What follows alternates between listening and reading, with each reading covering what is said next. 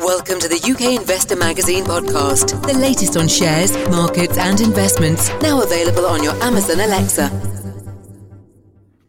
Hello and welcome to the UK Investor Magazine podcast, now also available on the UK Investor Magazine mobile app.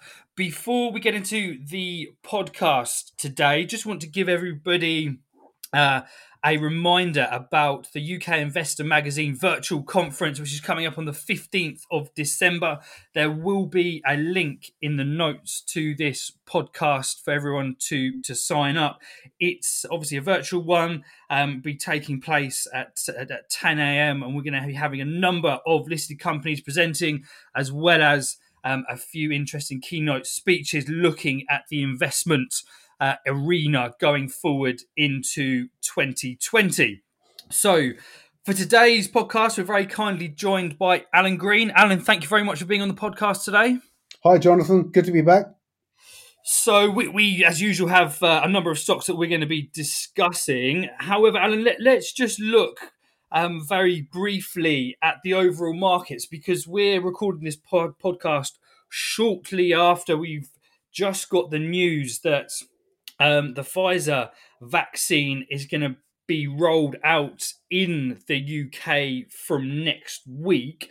But we're seeing a relatively muted reaction in markets. I mean, we're seeing a bit of positivity in the FTSE 100, but nothing major there. I would make the argument that to some extent the good news has already been priced in to markets, and we're now going to be looking at a situation where people are starting to assess the devastation on the UK economy and indeed on the global economy, and that's going to be the next phase in this COVID story. I mean, in your opinion, Alan, when you're looking at markets, what degree of caution do you think people should put towards looking at equities, given the rally that we've had coming into the vaccine, and could we see a buy the rumour, sell the fact set up as vaccines are rolled out more widely across the globe? Yeah, I think there's a cocktail, if you'll excuse the pun, a cocktail of data and news that's driving and. It's driving and it's holding the indices back at the moment. But of course, we are coming up to that. Historically, this time of year, we come up to what is referred to as the Santa rally period. So you could argue that there may be a small element of that, but clearly the news we've had this week from the old-fashioned retailers like Debenhams and Arcadia really have sounded, in many ways, the death knell for the high street. And I think investors are going to be looking at some of the other major chains out there, such as Marks and Spencer, and wondering how much longer Marks and Spencer can retain its broad spread of stores and property portfolios. Having said that, on the property front, we also had the news from Nationwide that house prices have risen 6.1% this year, which is quite astonishing, considering that the country has been in lockdown. Commercial property has effectively ceased to function. But of course, we have seen this migration from city dwellers moving out to the country. And indeed, where I live in Seaford, Seaford has been picked out by a number of press articles in recent weeks as being one of the most desirable places to live, due to its accessibility to the city, the fact it's by the coast, and we've got wonderful downland and all the rest of it. But I'm not advertising living in Seaford. Clearly, I'm quite happy that we don't have too many more people going down here. But nonetheless, it's starting to impact. So we may see a modicum of a Santa rally in the next few weeks, but there's going to be some pain in the new year. The Chancellor has already said, Rishi Sunak has already said that the economy is very much in emergency mode at the moment, and the key really is getting people back to work and getting movement underway again. So in order to do that, great, we've got the vaccine, but people can still carry it around through travel. So we then need effective testing. Whether you get on a train, whether you get on an aircraft, whatever, we need effective, rapid testing, and also an efficient way to store that person's data. So when the person gets to where they're going or they travel, then they can present their case to the authorities at the other end. So yeah, I think. We've gone as far as we're going to go for now. We may see a bit more of a pop-up in the run-up to Christmas, but I think the new year, I think January is going to be a challenging period. So, I mean, we were discussing just before we started recording, Alan, the big changes and big shifts in working in environments. Of course, people have been working from home. There's been the expectation from the hospitality sector that people. So as soon as the lockdowns are lifted, they're going to be going back out to the pubs and cafes and such like. Indeed, I mean, I think that will be happening in the evening, hospitalities for leisure. But when you're looking at the sort of working environment and the businesses that rely on that, so, sort of coffee places, particularly around the city and of course in the wider UK. Do you think that there is a bit of an underestimation in the market's thinking in terms of what it's going to look like in terms of the resetting of the UK economy going forward, that we're not just going to see this vaccine as a golden bullet and everything goes back to normal? Indeed, some of the businesses that have been looking forward to a vaccine aren't actually going to see any benefit from it and ultimately are going to go to the wall. And is there going to be a level of economic fallout, do you think, that hasn't been properly priced in yet? Well, I think the difference probably this time around is that as opposed to other major events in history, the level of government support, both for individuals and businesses, is unprecedented by any standards. And the government has announced this week, of course, in the tier three areas throughout the UK, that it will provide additional support for the leisure industry. The hospitality venues such as pubs and clubs. It will now get additional support. So we've got a government that's certainly listening and responding to businesses, and this support will continue. But there are some companies that for whom that's come too late, and I know personally some businesses in the hospitality sector that have basically gone into liquidation as a result of these measures. So there is going to be pain, but I think that will be mitigated to some degree by government support.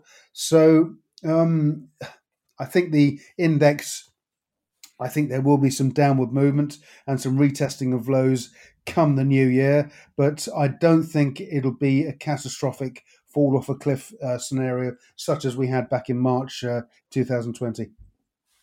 Indeed. I mean, I'm just looking here at the FTSE 350 and the best performers since the first news of a vaccine near the beginning of November, and we're looking at Cineworld up over 120%. Yep.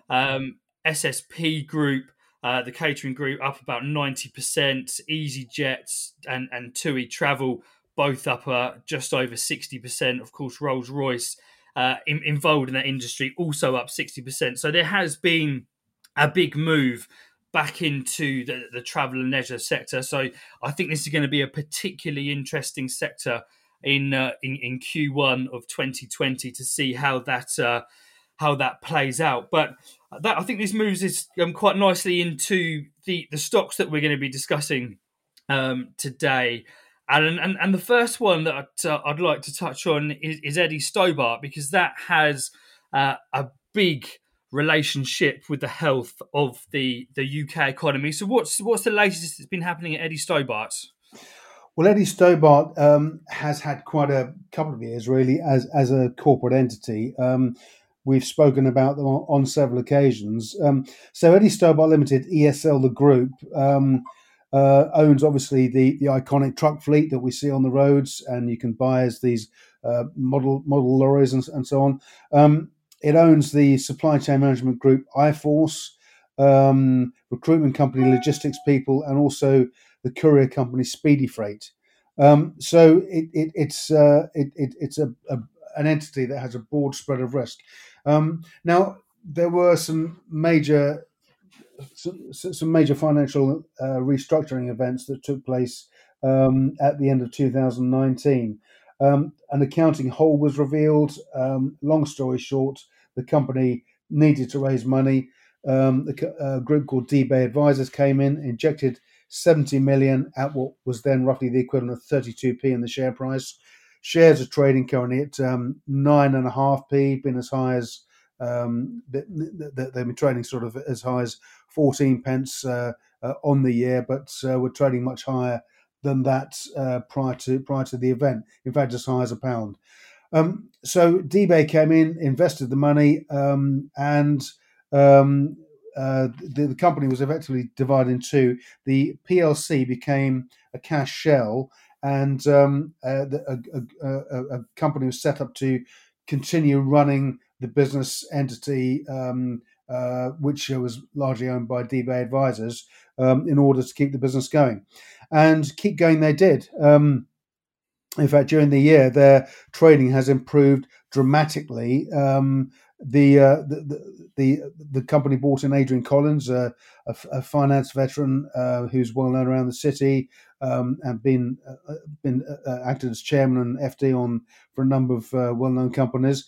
He's been responsible for the restructuring of the group going forward.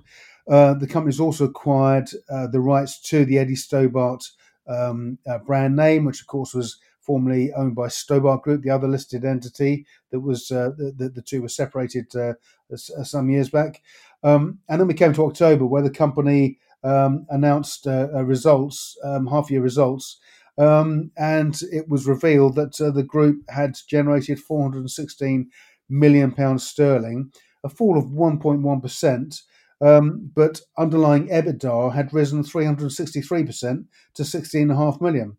So this was driven by strong demand, and bearing in mind that Eddie Stobart's are they provide the logistics and transport to Tesco's and a raft of other major brand names throughout the UK. This has continued, and obviously with the lockdown, it has, if anything, grown. The company's also shed loss-making contracts. And it's also initiated pay down of this debt mountain, which stands at 242 million, and it's also repaying loan notes. And during the period, I mentioned the other brand names. It's also won new contracts with McBride, Morrison's, Nike, Amazon, and so on. And all of the companies within the group, iForce, Logistics People, have also contributed to the growth of the company. The company's forecasting EBITDA of at least 33 million on the year, and the share price popped back up the other day to about 14p, and the company announced that it's in the process of a small fundraise of 6 million, and that will basically turn Eddie Stobart Limited, or Eddie Stobart PLC, the cash shell, into an investing company. They've got until 9th of December to do that. So once they do that, then I think we'll see the group continue to grow and continue to pay down debt and return to its former glories. Interesting. So, I mean, with this company, Alan, I mean, do you think as the UK economy starts to improve, that people will see the value in Eddie Stobart, or do you think it's a company that people should be looking at? Okay, the economy may improve, but it's one that they should be paying more attention to what the company is doing internally to see that the value there. Yeah, I think logistics companies like this, established ones, have always been good investments. We've seen other companies around, obviously Wincanton, who were going to buy Stobart's. That's a well-run entity, although the margins are slim. But I think with Stobart's, it's been in the headlines for all the wrong reasons because of this restructuring and the debt mountain that was revealed. But having said that, this is a great brand name, and I think it's given the group the opportunity to undertake this restructuring. It's shed loss-making contracts. Operating cash flow is now positive. And bearing in mind, this is a company that on the year is going to turn over some 840 million sterling. Now, that's between the two. So you've got White Star Acquisitions, which of course the company set up by DBA Advisors, that owns 51% of the entity. Eddie Stobart PLC owns 49%. So when Eddie Stobart PLC becomes an investing company again, one assumes that it will invest back into the business, and how the structure will be after that remains to be seen. But nonetheless, if you take the two, there's a combined market cap of about 70 million sterling there. Now, this is a company that was valued at way beyond that, getting on for $1 billion, in fact, about a year and a half ago. So I think with the restructuring that's taken place, with the new contract wins, we are going to see this company grow and return to its former glories. So I think it offers a speculative but potentially high return investment opportunity. Indeed, and certainly one to watch in 2021. So moving on now, Alan, we're going to be looking at a gold company here, gold and zinc. But just touching on gold briefly, we've been discussing the impact of the vaccine on equity markets. We have, of course, seen a very strong rally in gold throughout 2020, but since the news of the vaccine has come out, that risk element and people buying gold for a safe haven has decreased to some extent, and we've seen gold fall off from just shy of 2,100 down to just above 1,800 at this point in time. Do you think that the gold story and the gold rally is now done for 2020? No, I think it's the opposite, and there's a very good reason for that. And we've seen various reports and various sort of market pundits taking the view that the market or the bull market is over. But my opinion, and again, it is my opinion, but certainly it's the opinion of many other very experienced market analysts in this sector, is that the bill from COVID, I mean, it's estimated to be some $28 trillion globally. So that's going to have the net effect. And of course, that's just at present. And Rishi Sunak, our Chancellor, mentioned just now that he said that the economy is in emergency mode. And I've no doubt there will be further requirements to provide some financial support for the leisure industry that hasn't previously been budgeted. So if you multiply that out across the world, I think this bill is going to rise. And of course, effectively, governments have to print money to pay for this. So that has the net effect of devaluing fiat currency, and that process simply adds to the value of gold, and I might add other commodities too. I mean, there was commentary from U.S. investment group Energy and Capital that referred to the value of the US dollar. It's being weakened every day. There's nothing that the Federal Reserve or politicians can do to stop it, which will continue to have a tremendous effect, driving gold prices and the gold market in general higher. So, and that was also TD Securities said that the driver of investment flows into precious metals has been sourced from a powerful impulse lower in interest rates.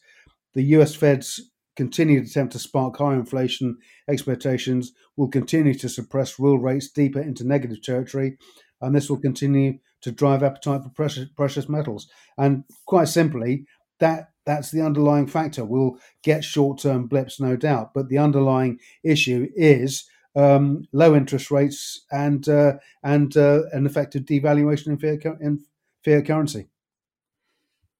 Fantastic. So moving on now to the company that we're going to be discussing now is Arkle Resources, and one that I think I'll just point out that for a company that's in the exploration stage, which Arkle very much is, the price of gold, I feel, doesn't have too much of an impact on these companies. And whether it goes up to 1,600 or goes down to 1,600 next or up to 2,000, it's the projects that these companies are working on and the discoveries and the resources that they find is the most important thing. So what's been happening at Arkle recently, Alan? Okay, so Arkle Resources has gradually crept up in value over the past few months. Currently got a valuation of 3.3 million. Shares trading 1.1p, have been as high as 1.6p and as low as 0.4p. So this is the former Connemara Mining, which was rebranded back in March this year to Arkle Resources, and they're focused on Ireland on primarily three key projects. The key project is their zinc project, and this is the Stone Park zinc project discovered in 2007 in County Limerick. And the discovery of Stone Park is adjacent to the Palace Green zinc mine, which is owned by Glencore.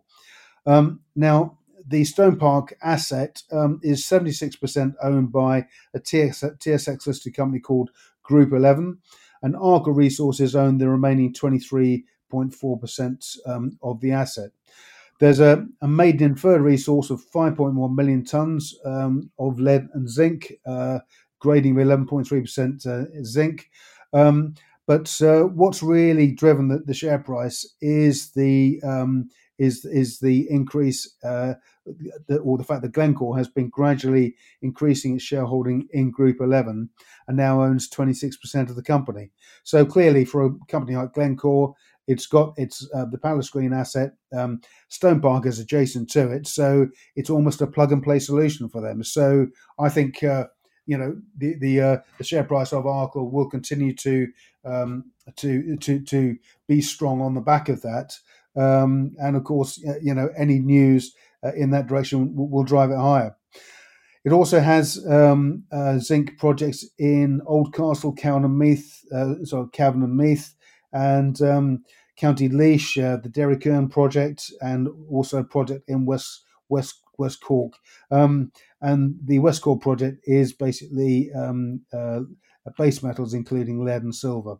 So these have these are projects owned by the group. There's not been a great deal of progress in those this year, but there has been some developments at the other projects, which I'm coming on to now. So we then come on to the Mine River project, which is a gold project in Wicklow in Ireland that entails 8 licenses across a 15-kilometre section. The company has undertaken drilling at the Tom Breen prospect, and they've discovered the best sample from there was 21 grams per tonne, with another sample of 4.5 grams per tonne. And Wednesday last week, the company announced it had discovered another gold-bearing vein at Mine River. Group had undertaken some trenching work at Mine River, and they discovered visible gold mineralization during this trenching process. And this is some 750 meters from the Tom Breen drill holes, and they've already sampled from this new gold-bearing vein 5.5 grams per tonne. So again, the Mine River prospect is really starting to yield up some decent grades of gold. There is also the Inishowen gold project, which is in northern Donegal, and this is the Mina prospect, which includes Inishowen. Arkle was the first to drill in this area, and one sample from the prospect there was as high as 74 grams per tonne. And again, there's been progress on it in showing this year. In undertaking some more field work, they undiscovered a new prospective area to the southwest of this prospect, and the company intend to commence drilling by the year end, and following the discovery of strong gold indicators. So again, there's a great cross section of projects here. So you've got the exploration or the speculative end of the company assets, which are Inishowen and Mine River, with developing the gold assets, and then we have really the valuation asset that underscores the growth in Arkle, which is the Stonebridge or the Stone Park project, which it owns 23.4% with Group 11. Of course, that's adjacent to the Palace Green asset owned by Glencore. So 3.3 million. I think at this level, there's everything to play for, and we could well see a very strong 2021 from this little company. Yes, indeed, and very interesting. They're one that we have discussed on the podcast previously, and I'm sure one that we will update listeners with as soon as they produce some more updates on their projects there. So to finish off now, Alan, again, this is one that we have discussed before, but they've recently gone through a rebrand. It was formerly Two Shields, now Brand Shield. What else has been happening behind the scenes apart from the rebrand? Okay, so it's less of a rebrand, more of a restructuring. So I'll just summarise what the group is about, because they have a number of assets. Firstly, about Brand Shield Cybersecurity. So this is run by it has a group of Israeli directors. Yoav Keren, the CEO, and the chairman is a guy called Azrael or Uzi Moscovici, who is a technology veteran. He's worked with in cybersecurity in Tel Aviv. Was also a major general in the Israeli Defense Forces Cyber Defense and IT Directorate. So these are guys, and I think it's fair to say that that Israeli tech is some of the best in the world, if not the best in the world. These guys are absolutely at the cutting edge. So Brand Shield itself was developed as an IT company to fight the problem of fraudulent activity online, phishing, and so on. The company have noted a surge in fraudulent activity in a raft of sectors: pharmaceuticals, medical, banking, foreign exchange, loans, gambling, deliveries, etc. But also during the COVID crisis, there's been a real surge in fraudulent activity, selling fake medicines for COVID, fake testing for COVID, and so on. And on September 17th, Brand Shield announced a contract with the Pharma Security Institute to put their skill sets to work to battle this. So the great thing is, of course, they have these contracts. They have recurring revenue contracts, and they announced in June they'd already neutralized over 150 phishing websites targeting the Levi Strauss brand. Corona, they said themselves that coronavirus is really a coming of age for scammers and con artists. So such is the strength of growth in the business that the company effectively, Two Shields Investments, has evolved into Brand Shield. So it's rebranded from Two Shields into Brand Shield, but it also retains a lot of the historical assets owned by the group, and this is important for a number of reasons.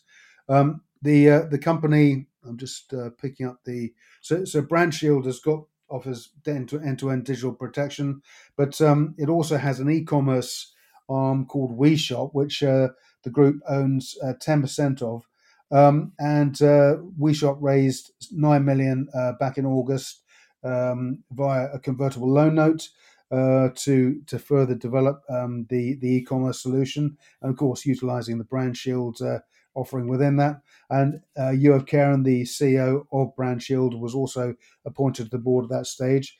The company has a stake in Global Geosciences.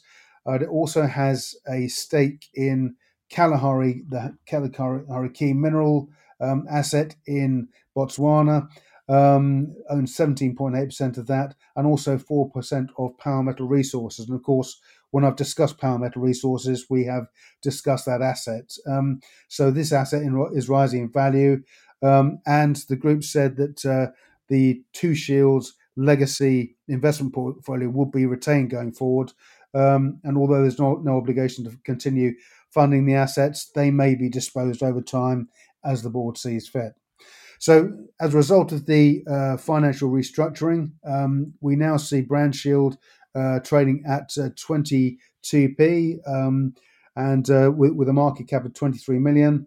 And clearly the company is very much of its time in having probably the market leading solution globally to fight phishing and to fight online fraudulent activity.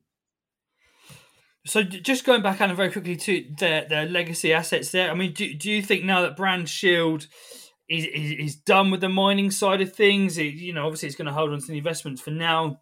But is this now a company that's just going to be focused on the Brandshield brand and products, and the mining side of things is something that's very much in their past? I don't think it's in the past. I mean, they state clearly in the RNS that they're retaining the legacy assets going forward. If I would expect that if an opportunity arises to sell those, then it will do that. But clearly, Brandshield is now the growth company going forward. This is the growth entity per se. The chairman, Andrew Lawley, has been retained from Two Shields, so that remains going forward. But clearly, I'm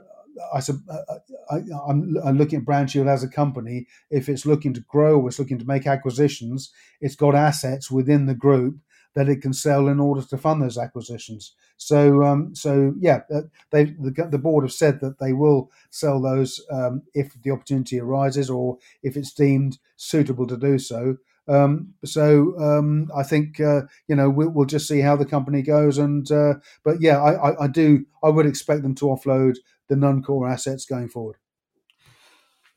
Fantastic. So again, an interesting company there to watch in 2021 as it pushes forwards with its new chosen line of business. So just as a recap there, the stocks that were discussed today were Arkle Resources with the ticker of ARK, Eddie Stobart, ticker ESL, and the newly rebranded and restructured, and I think we probably didn't mention it, but it was done via way of a reverse takeover there, and there's been a admission to the AIM there, but the new ticker there is BRSD.